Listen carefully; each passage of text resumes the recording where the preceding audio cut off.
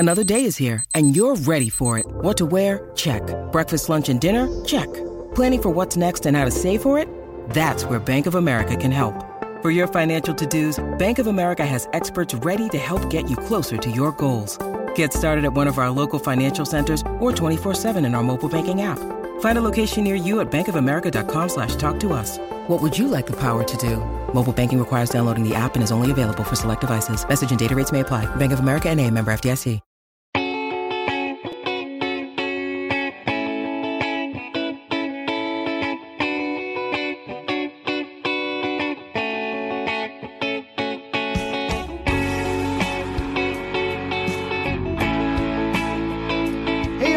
Welcome to another episode. Oh, that's too hot. Sorry, that was way too loud. Did that just kill you? Woo! Yeah. No, it wasn't bad. It was just a little screechy. Oh, okay, all right. Should be check. Sorry, I should check that first. All right, you're good. Now we go. Hey, everybody. Welcome to another episode of Purple Insider. Matthew Collar here, and it is time once again for another Tuesday morning left guard with former Minnesota Viking Jeremiah Searles. And, well, Jeremiah, the season's over. It was a good run. Dobbs Mania comes to an end, and I guess we go on to off-season mode now, right? Is that what we're doing? No. Easy over there. The sky is not falling in Eagan, Minnesota just yet. We ran into you can call them hot, Broncos team, I guess. I mean, they've won a lot of games going here, but I don't think anything's over. I think Dobbs came back down to earth, which was bound to happen. I think that he was going to continue on the insane run that he started the first game and a half or 2 games with the Vikings to continue is just not a realistic thought.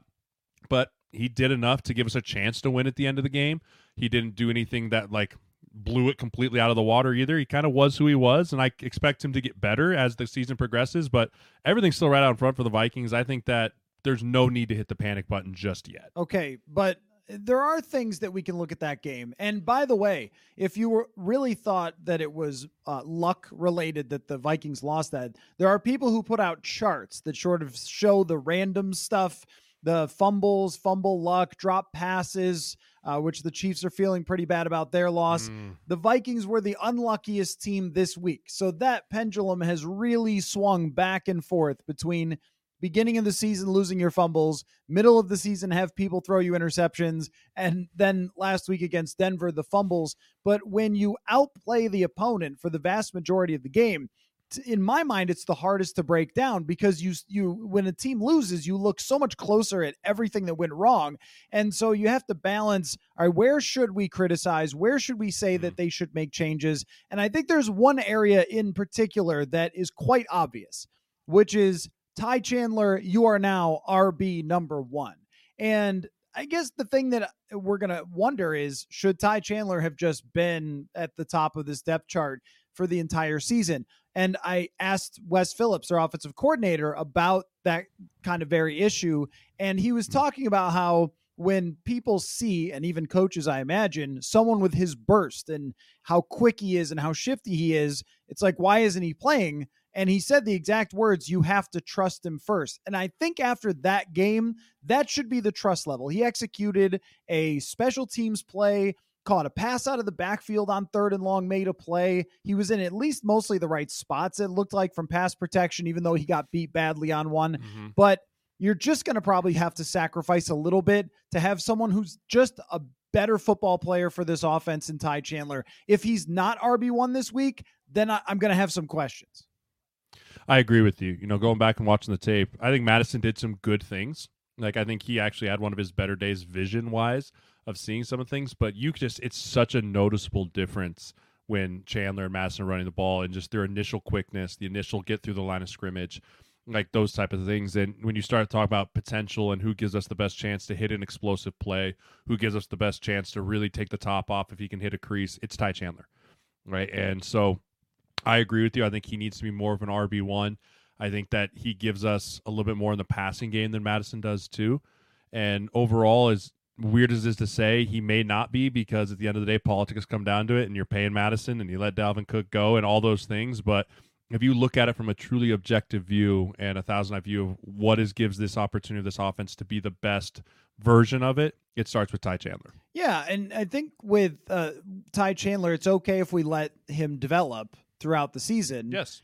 But I also, if you don't give him that job now after he not only outperformed Alexander Mattison, but Mattison had a massive fumble in the game that entirely turned the tide from this team is absolutely winning. This might be a blowout by the end of the night to, now the Denver Broncos are right back there. And it's going to come down to one score stuff happening, like a fumble rolling out of bounds rather than into the hands of the Minnesota Vikings. I mean, that was left up to chance a little bit because Mattison let the ball slip out. And also, I think this is important too, that early in the year, Kevin O'Connell said a lot of things about turnovers. And one of them was, look, if guys are going to turn the ball over, then I'm going to find somebody who won't, which to me it's a strong statement and probably the strongest I've ever heard Kevin O'Connell make. If Ty Chandler doesn't start this next game after that happened in such a key moment, and he said there would be consequences, then you're not doing what you said you're going to do, which I think is important if you're going to be a player's coach, that you talk about accountability all the time. There has to be some there. And I think he's proven that he's been pretty spot on about doing what he says, right? And this is another moment of, now you're head the ball coach. Like, he comes back of, hey, did I really say that? And you go check the tape. It's like the old, throw the red flag. Like, let's check the tape. Like, you did say that. And when you look at it, he is not dumb in the fact that he knows there's other veterans in that room looking at him going, are we just gonna blow by this? We're gonna just look at it, but it also comes down to, what is Ty doing during the week that gives them the trust that he can be RB1? Because I've seen it a lot, and you guys might not see as much as reporters, but there are certain guys that are gamers where, during the week they show up and you're like, man, where was that on Tuesday? Like, where was that on Wednesday, Thursday, or why didn't we see that in training camp? And I think that's a lot of times why sometimes guys get pushed down the depth chart a little bit, because there's not the trust factor when they go out there. Will they actually be able to do it because they haven't shown it to me during the week? And that becomes part of just developing as a player and understanding that you have to earn the right to be a player on Sunday during the week. So maybe there was a little bit of that going on in the development of Ty Chandler, of like, hey, maybe he missed a few blitz pickups, or maybe he missed the read or went the wrong way in an RPO once or twice. It's like, man, I don't think we can throw that out there as the starter right now. But from what I've seen in him in game, I'll print a retraction. I text you. I was like, man, I don't think Ty Chandler's very good in pass protection. Like, during the game, I text you that. And as I went back and watched the tape, he had some massive blitz pickups that converted third downs, allowed plays to extend, and he did just get beat on that one. But overall, he showed that he can be a complete back in all those different things. And so with KOC, maybe during the week, he's like, I need to see, if I can see you do it consistently throughout this week, you're RB1. Those are the kind of coaches I always love, that gave you at the beginning of the week, like, this is what I need to see from you in order for me to trust you on Sunday. And I think KOC knows that as a player. And so I would hope that he went up to that. And I hope he also did the same thing to Madison of like, listen, you're not going to be a key pivotal point of what our offense is, right? We're still going to need you, right? Just because if you get demoted right now and Chandler's one and you're not, like, that doesn't mean that we're just going to put you on the bench and never use you again. Like, we're still going to need you. And we want it to be a competition. We want you guys to push each other, become the best in that room, become the best running back room that you can be. Like, that's the kind of competition you need. And I'll be curious to see how Madison responds to that, if that's the case too, because that can really, really break an ego and kind of a psyche of a player as well, a midseason kind of demotion like that. It is, though, the right move, clearly, if that's what they do. And if they don't, I'm just going to have a lot of questions. Like, what else would Ty Chandler need to do in order to be RB1 if they don't? I am suspecting that they will, though, after that game, and that he's going to get a lot more carries. And I was thinking of it, if you're the Denver Broncos, or if you're the upcoming opponent, the Chicago Bears, and you see Ty Chandler on the field, you are a lot more concerned, because you know how fast this guy is. And it's just worth stating again, a 4.38 for a running back is really fast, but there's also a natural running ability to him. He seems to spot holes. He seems to have a patience to his game. And then he can also impact them in the passing game, which is where I think they've lost a lot of expected points out of having one of the worst running backs in the league, playing a lot of snaps. But in the passing game, it's just been abysmal. And so I think that as you go down the stretch here, you actually feel like the setup for Josh Dobbs that we've talked about is so favorable. It actually could be a lot better, because he throws a little swing pass on 3rd and 20. You expect your running back's going to get like 8 yards and then, whatever. And he ends up getting 20 because he's that fast. And there's been almost none of that since like 2019 with Dalvin Cook, where it was a legitimate threat to have screens and checkdowns and swing passes. with the potential to turn into explosive plays, which has made it so the quarterback always has to complete the ball down the field to get an explosive play. With Chandler, there's the possibility of that happening even without it. And then also, we don't know if Justin Jefferson's coming back, but it does feel like if you have this running game, then you are giving him the sort of full breadth of what you're capable of doing, so long as Chandler can handle all those assignments.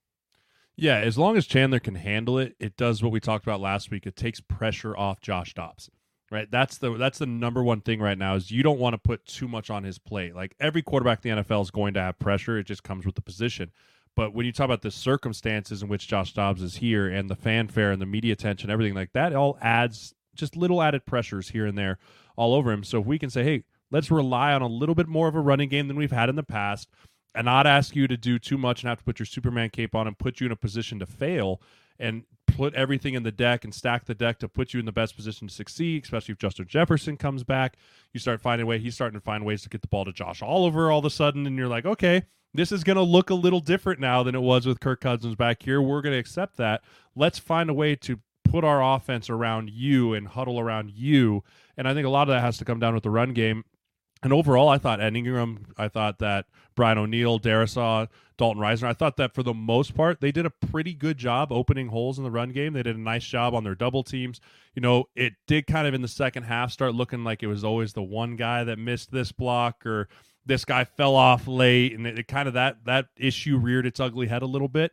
But if you can continue to just getting back and Chandler trusting this offensive line and getting in a rhythm with them, then yeah, I think that adds a huge element to this run game that the Vikings just been lacking through the first half of the season. Let's talk about Josh Dobbs a little bit here and evaluate his game because when I was looking back at the tape and comparing it to the numbers, I felt like most of the pressure was caused by Josh Dobbs himself. That the pass protection was overall pretty solid. I mean, there's one time where Darisaw gets beat, but not most of the night. And once again, the weak links were just not that weak, that there wasn't I don't remember too many snaps. Maybe there was one where he drops back and instantly someone's breaking through and causing problems.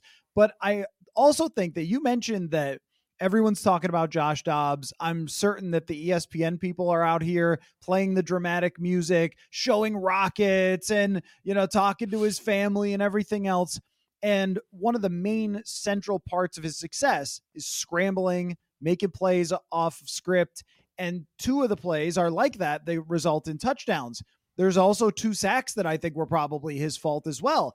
And this scrambling thing is a really tricky beast because it can either look incredible or look terrible. And I thought that the mix of that was 50-50 in this game against the Broncos. And I think what they want to do this week is talk about with him, don't be thinking of that first. Like, be okay with throwing the ball away. And one thing he keeps doing is turning back to his right. And buddy, if there's somebody there, that's going to be a problem. So I do think that this is a hard psychological thing for somebody to deal with. And maybe you could talk to this with even Case Keenum, where Case Keenum's coach in 2017 is saying, stop doing that because you're going to get killed or you're going to throw bad picks.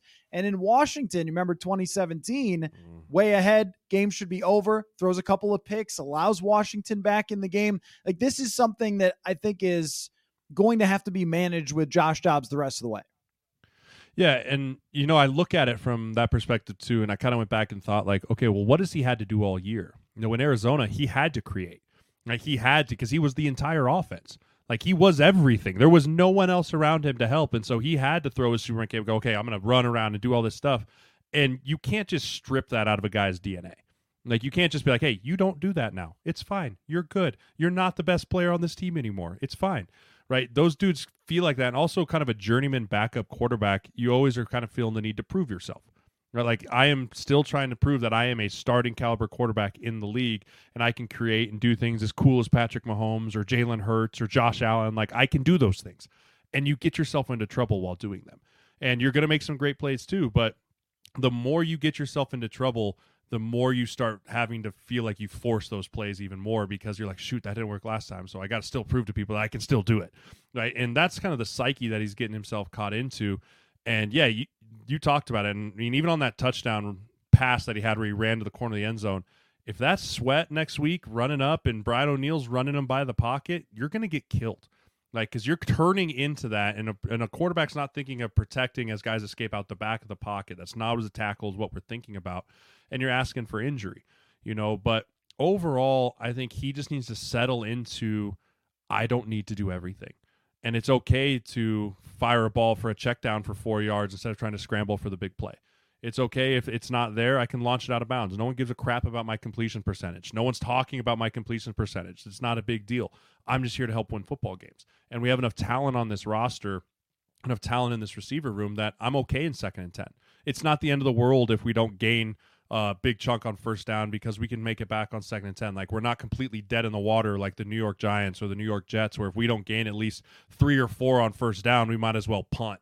Right? Like, that's not what this roster is built like. And the more he can understand that and the more KOC can ingrain that into him over the next few weeks, we'll see what kind of growth and development he can have as a player going into this starting quarterback role for the foreseeable future.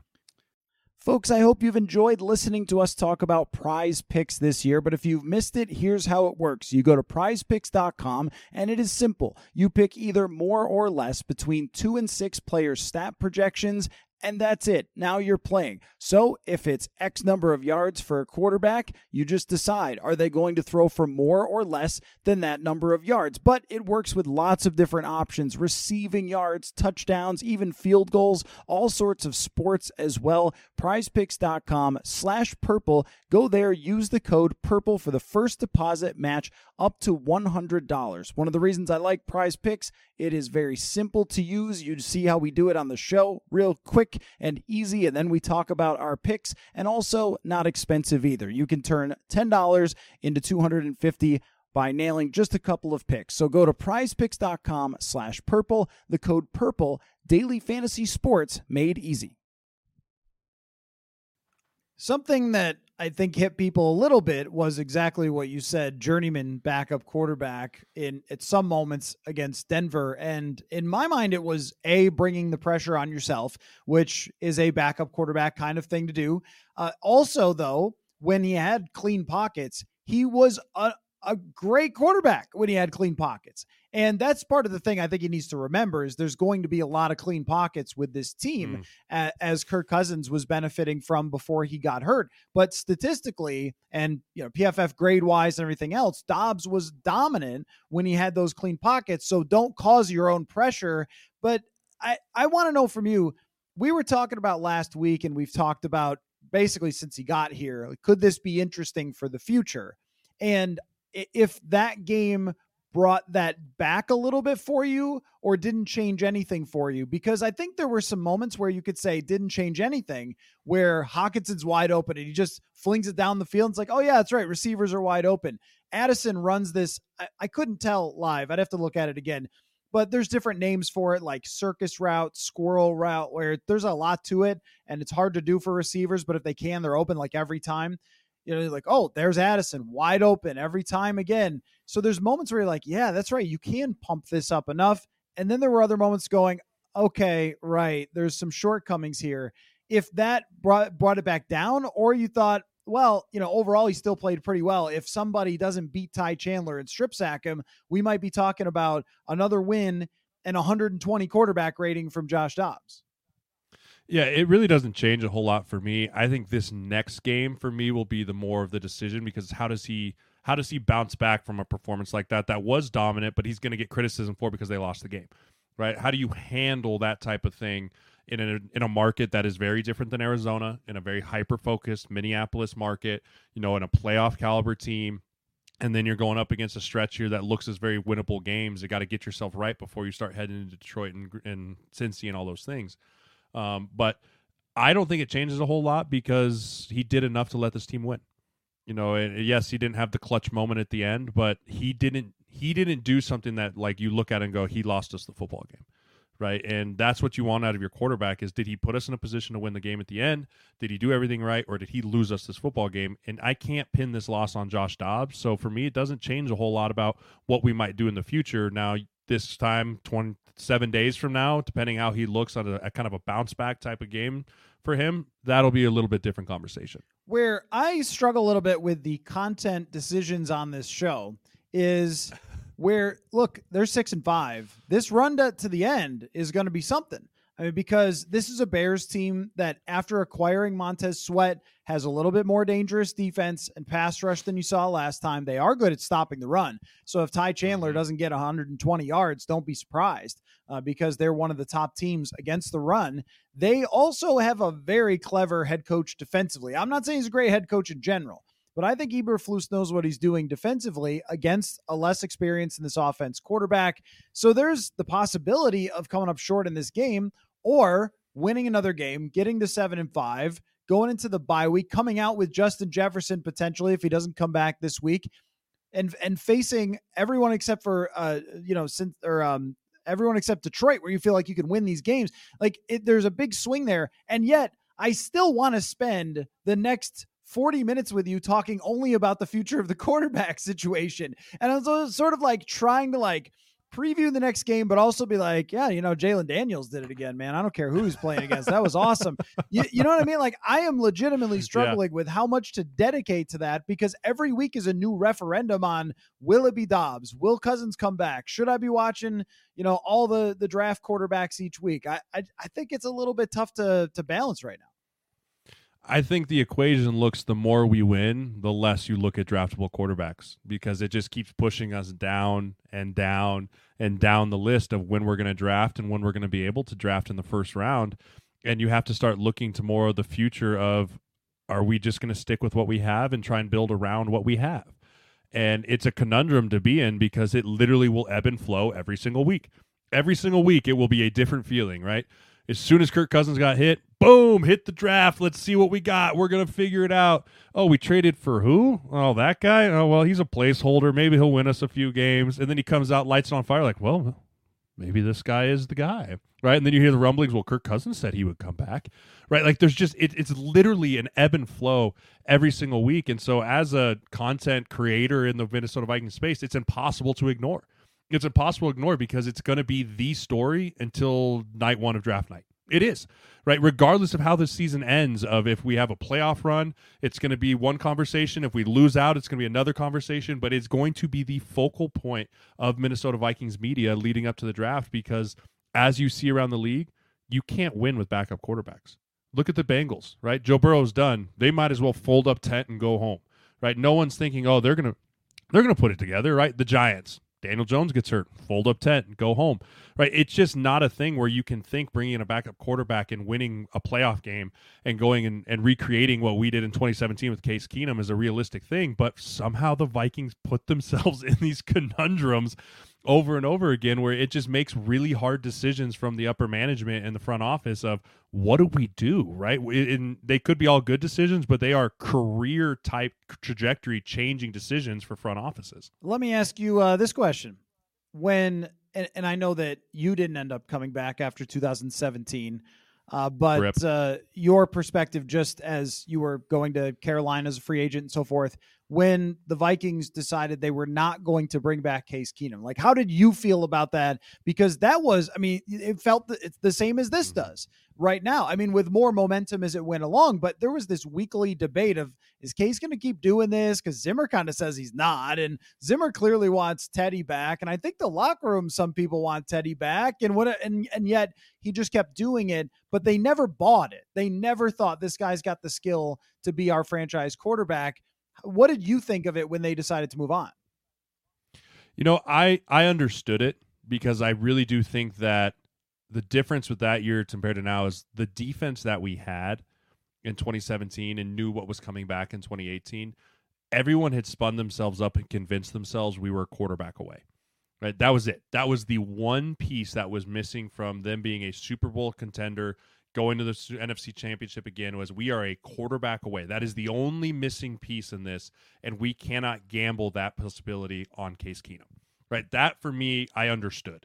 I think all the players would understand either way if they brought him back or didn't, because they'd be like, well, I mean, look what he just did. And rightfully so. I was like, he deserves to get paid somewhere, and the Broncos did. And ultimately, it didn't work out for the Broncos. Worked out for Case, got the check. But I think this is a slightly different situation because the defense, as good as it is playing, is not even in the same category of that 2017 defense if you really look at it objectively. And so you can't convince yourself that the 2024 Minnesota Vikings are only a quarterback away, right? That's not the issue on this team. And so that's when I look at it, it's going to be a lot of decisions of, do we really focus on that's the one piece that we need and that'll push us over the edge, or do we need to work on other things, and that brings into draft capital and that brings in our salary cap and all those other things, versus in 2018 it was the clear and only thing: we are a quarterback away. And that's why the conversation's a little different. So I wasn't surprised they moved on from Case, but this is a similar situation with just slightly different wrinkles in the fact that they have a little bit more options than Case Keenum, Teddy Bridgewater, or free agent. There is a comparison here for sure with looking at kind of how the defense is elevated, but not talent-wise.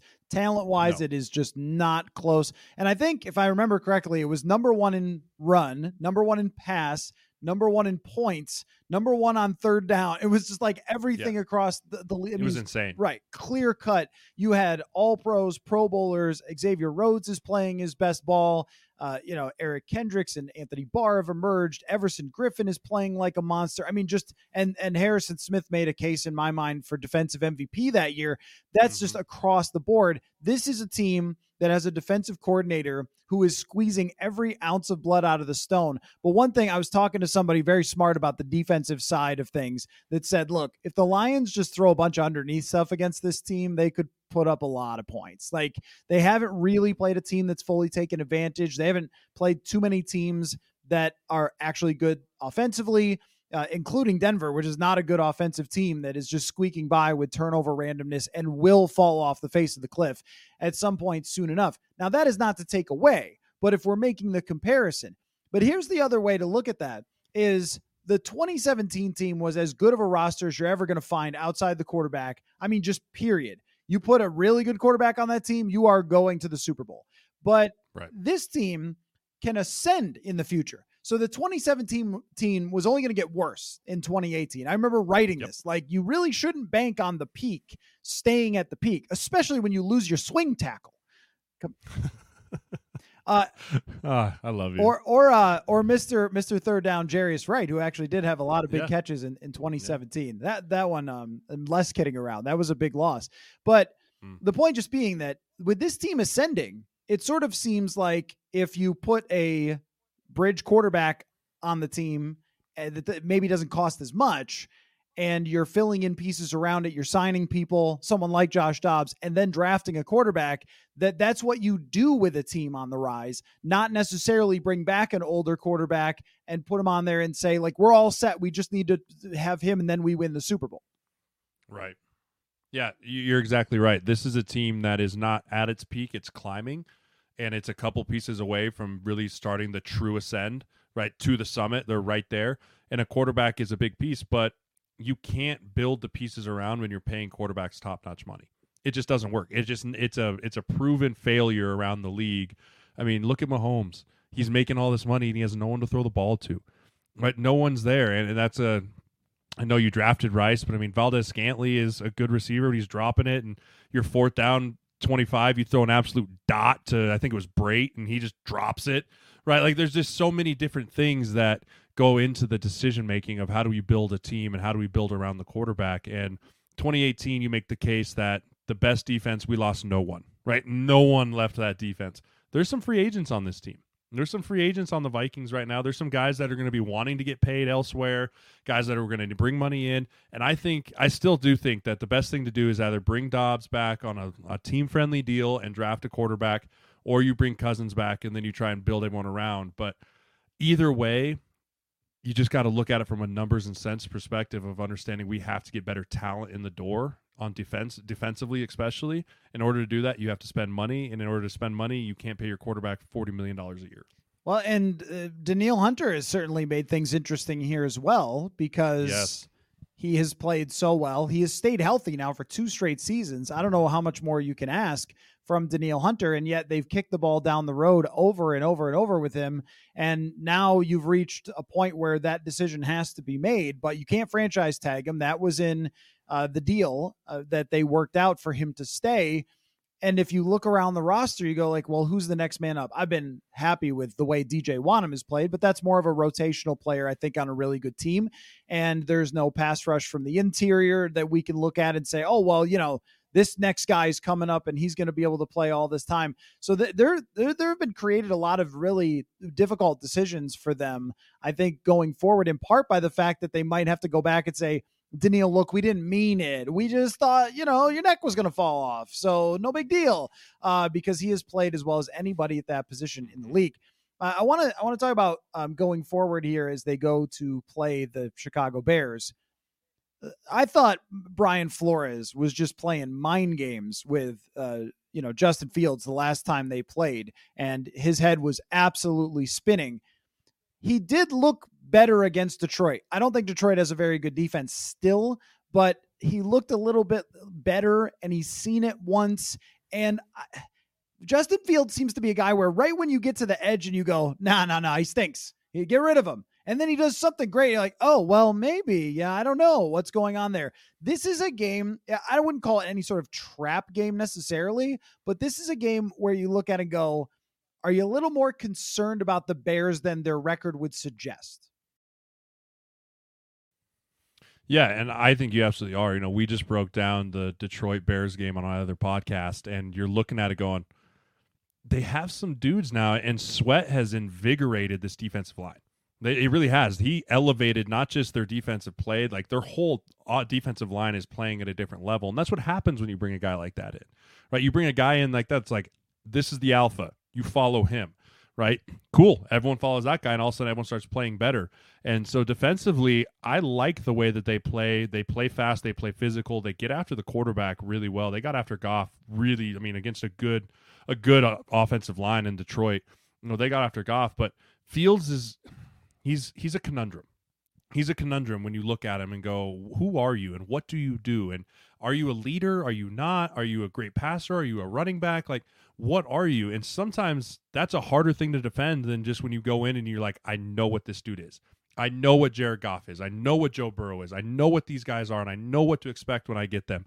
And you can try and frustrate those guys, but they always have that kind of niche ability of making something happen where all of a sudden you're like, well, we haven't bottled it up in the pass game. Oh, shit, there he goes for 80 yards, right? Like, that's the kind of thing that Fields can do, where you just look at him and go, okay, so how do we want to stop him? Do we want to make him one-dimensional, right? Do we want to make him so, hey, we're going to rush him with 5, spy him in the pocket, and try and get him to create with his legs and then attack? Or, hey, we want to drop back in coverage and dare him to throw the football because he hasn't been great.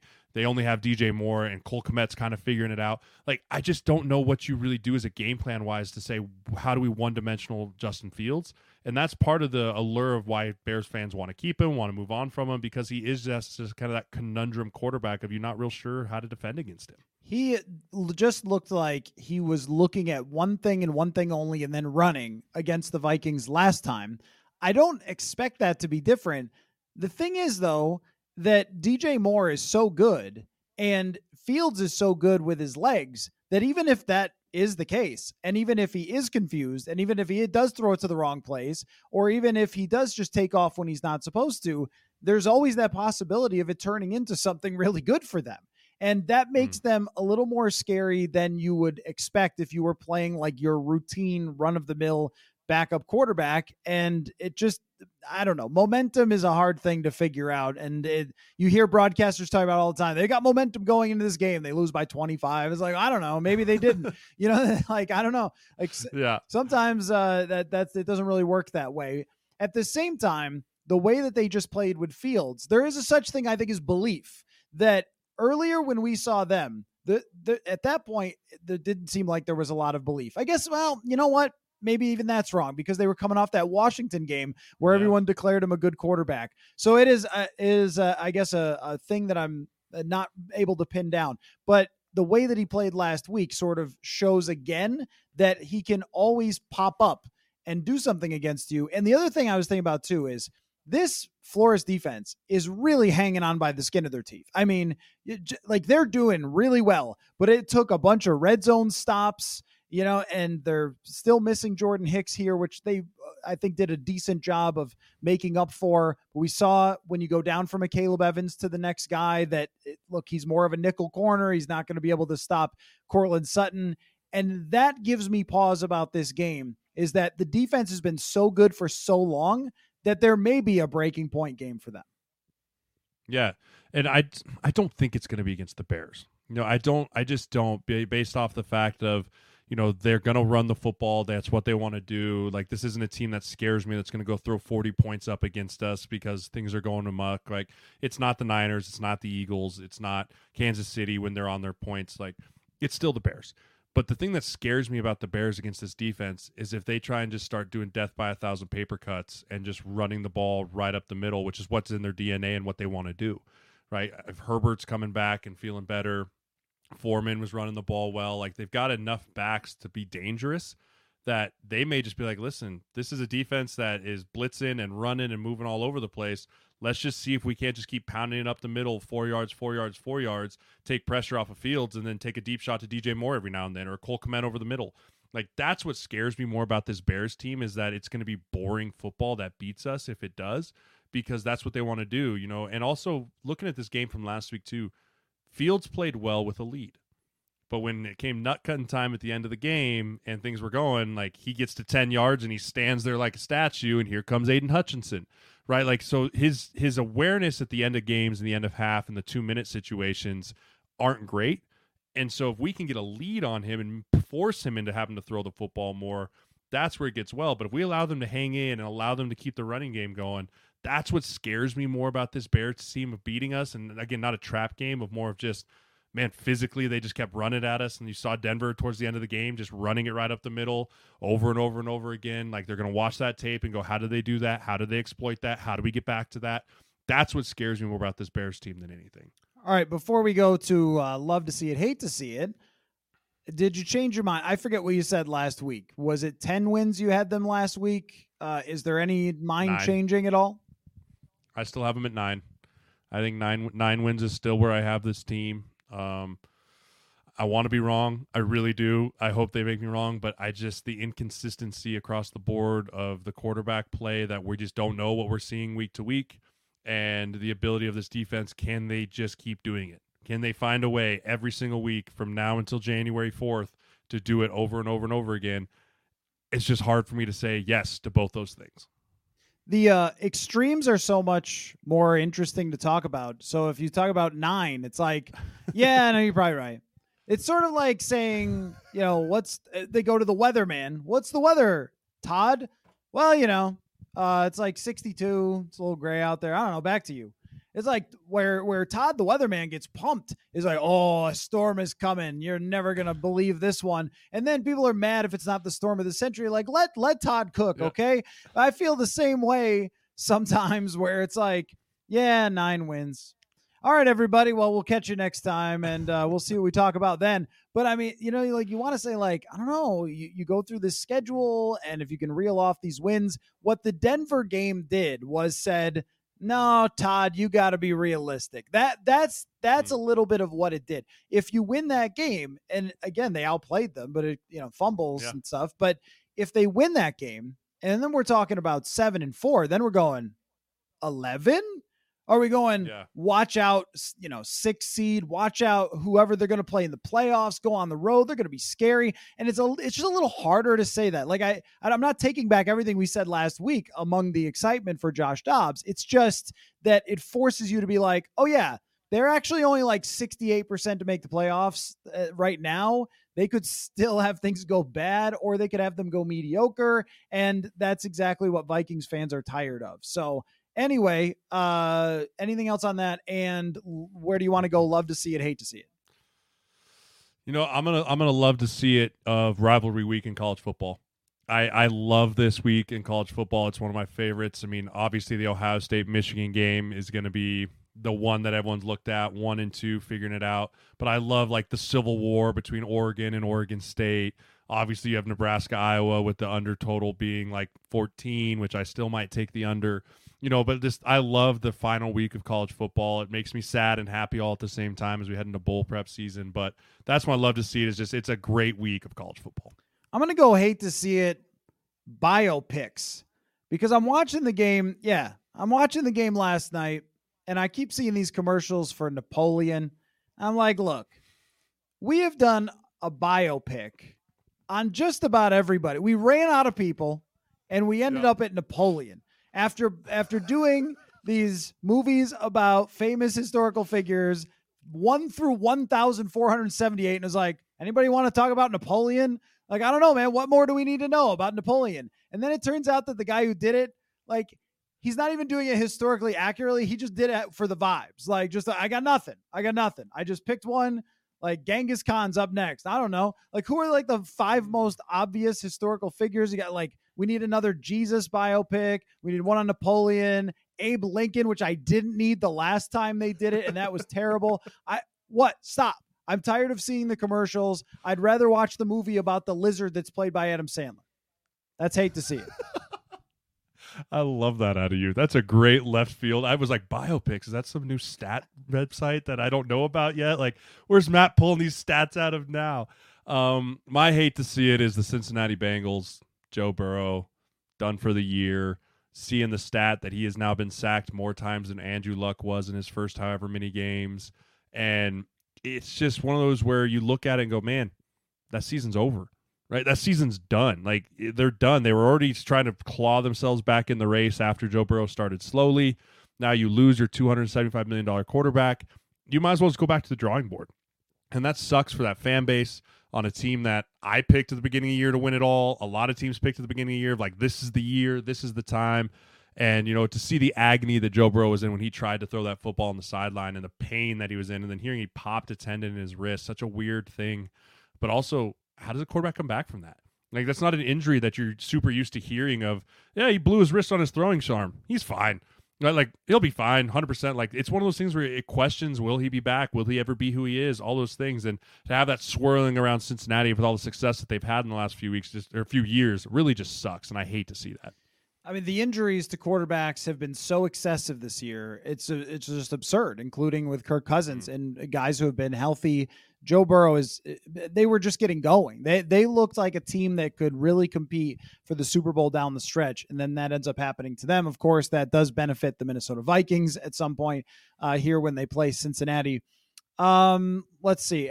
What did I have? I think I was conflicted between love to see it and hate to see it for this one.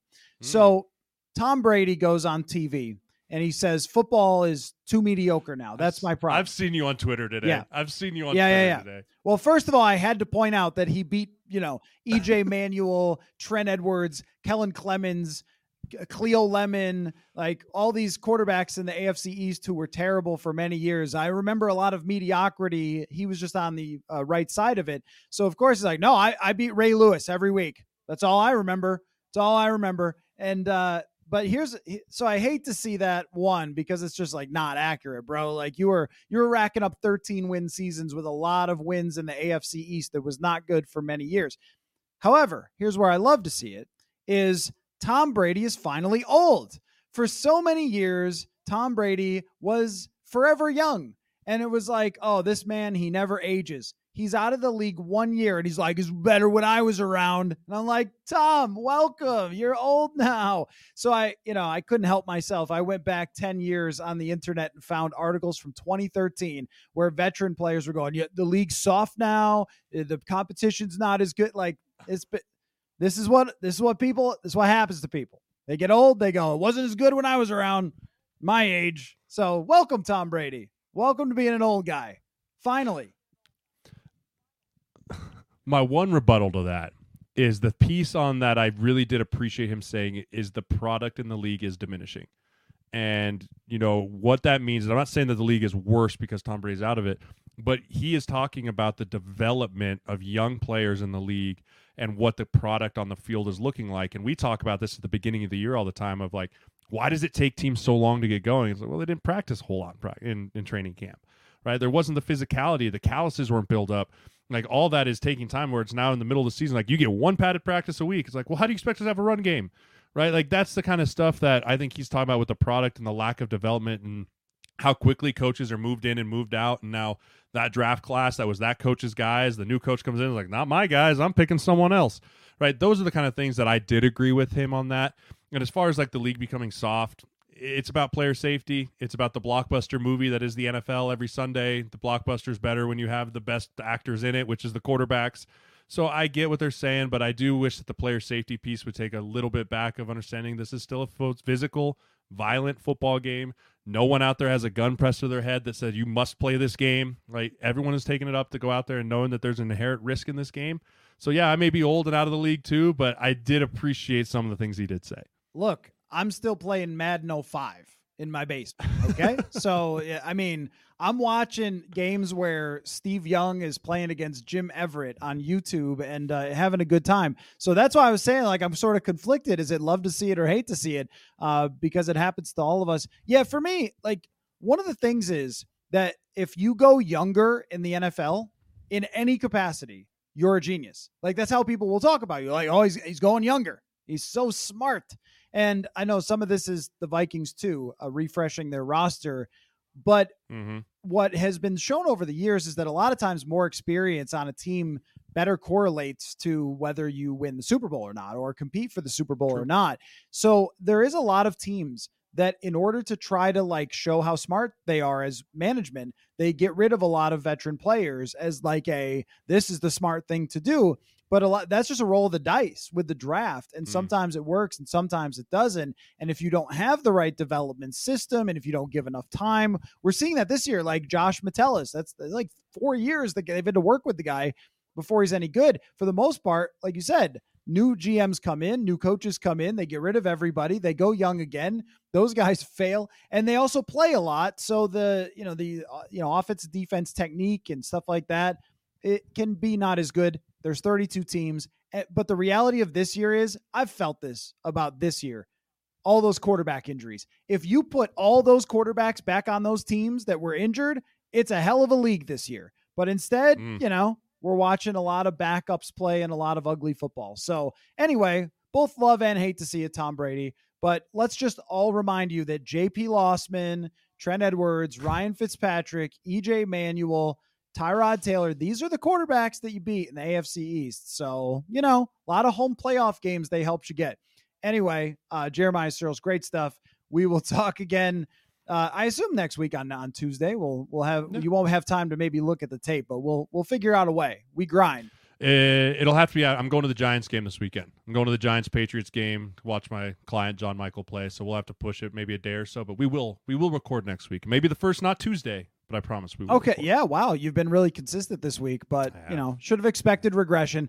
All right. Well, we'll figure it out. We'll definitely be together next week. Thanks, Jeremiah. We'll talk soon. Later.